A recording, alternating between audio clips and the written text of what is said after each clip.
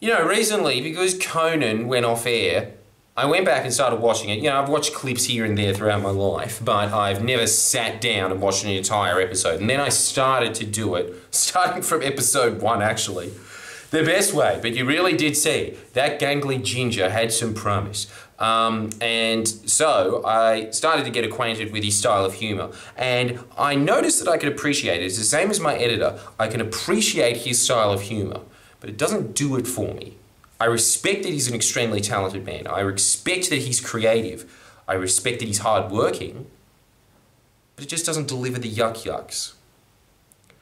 My editor's the same, but Miss Love, on the other hand, loves Conan O'Brien.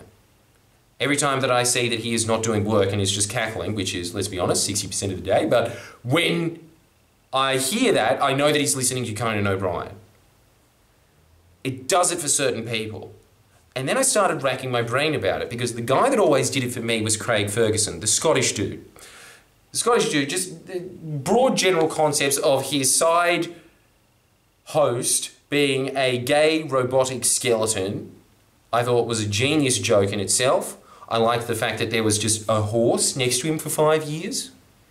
That's what I think is a real testament to humour. The fact that that horse was there for 5 years. Not going to be funny the first time. Not going to be funny the 5,000th time, but the 5,001st time, all of a sudden you think, what is it doing there? And the answer is nothing. He was just paying 2 people to be in the suit to sit there and do nothing. And I honestly think that is the best joke of all time.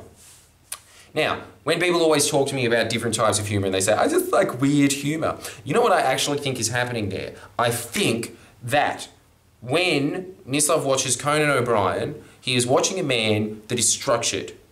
There's always little bits in everything that he's doing where he's just plopping that little point there. He knows that when he gets to that destination, there's going to be that joke. The way that he is even forming his improvisation, there is a logical structure to it. He's obviously studied humour theory. But when it comes to Craig Ferguson, I think that man has something that you just can't learn. I think that he just has a connection to the subconscious that is better than the average person.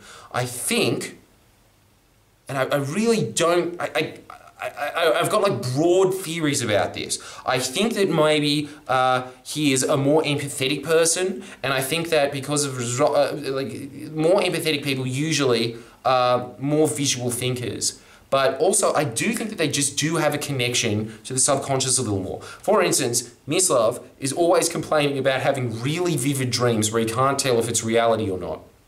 And the way that he talks, the way that he jokes is very dreamlike. A lot of the time, it's always just like, how did you get there? That's the thing that always makes me pissed off. Whenever I'm listening to someone like Mislav or Craig Ferguson, I sit there and it racks my brain about how are they doing it. Because no matter how many joke books you read, that is never going to be explained. That is something that you just either have or you don't have. It's what Freud talks about, where he says that jokes are very closely linked to dreams because there's just a bunch of things that you just have to accept as logical to get to the conclusion. Now, you can sort of replicate that with joke work, but when you replicate it with joke work, what's happening there is you are becoming a lot wittier. I will admit this. In fact, Conan put it best when he said that Conan O'Brien is watching someone who, and this is something that I think that is just indicative of comedy. When you are watching a comedian, they're not hitting every ball that comes at them. They're swinging at every ball, but they're not hitting every ball. It's just that a professional comedian is able to hit the ball more than the average person, a lot more. Just like a professional baseball player. What Conan O'Brien is doing is he is hitting a lot of ones. He's hitting a lot of first base, second bases. Boom, boom, boom, boom, boom, with mechanical proficiency. You can't deny him that. And I don't know if you've ever noticed this, but if you go and watch Craig Ferguson, some nights he just bombs the entire night. Other nights it's kind of just like, yeah, whatever. But every now and then he hits a home run, knocks it out of the park the entire night, and it's all, at least to my knowledge anyway, I could be wrong about this, but I hear that all of it was improvised. He didn't think about it at all. He might have just gone to Maine that day and then talked about how he was in Maine that day, and that would be his episode. There wasn't much structure to it. And there's a magic in that. The fact that you're watching something that is completely improvised and it just goes and weaves and turns. And the other thing that I think happens when you're watching him, just like in a dream, I suppose, is that with Conan O'Brien, there's always just this point of, that's supposed to be a joke. With Craig Ferguson, there's always just this thing of, and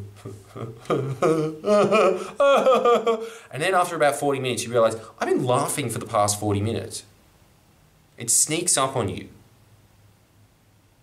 Now, what I'm saying this all for is because recently my girlfriend has been looking into what makes a personality, because you always hear this in acting. What is a personality?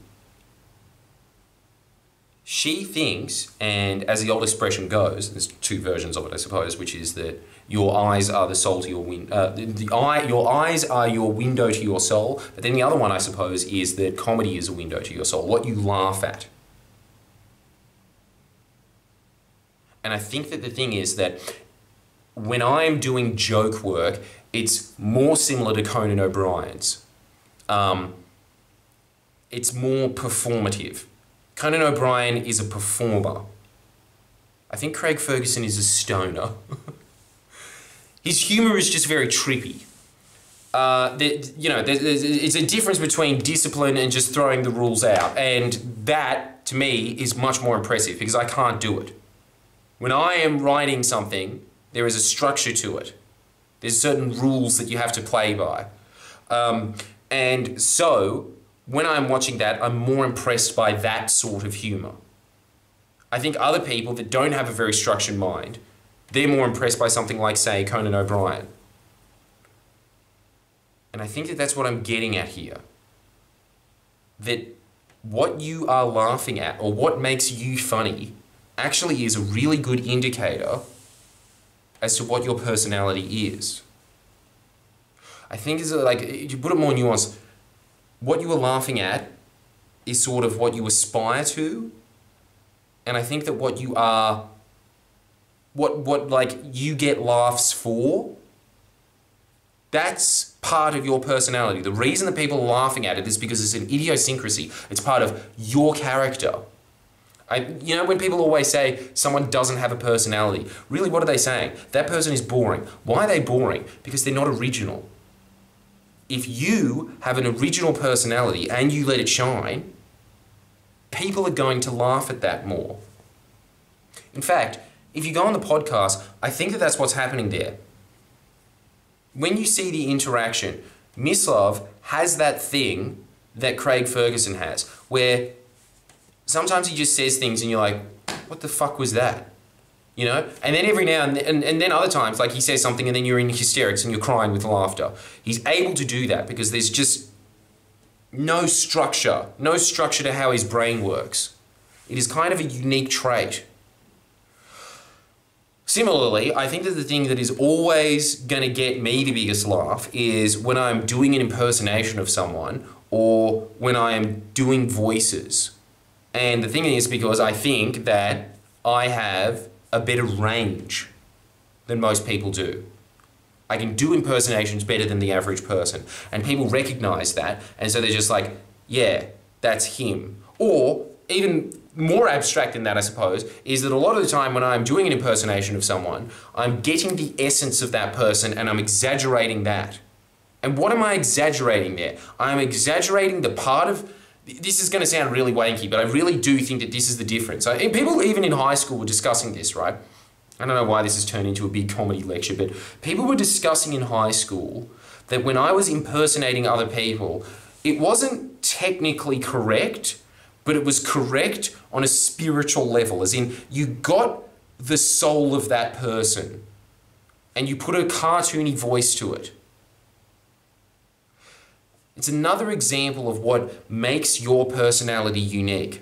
I was just sort of exaggerating it to make that into a shtick, but that's really what's happening there. Even when it comes to caricatures, what are they doing? They are exaggerating the parts of you that make you unique. So, I think that when people are always saying, what is my personality? Who am I? That is a really good starting point. A really good starting point is for you to write down what are the things that make me laugh and what are the things that people laugh at in me. The things that people laugh at in you will be the things that you do uniquely. All right, anyway, thanks for watching.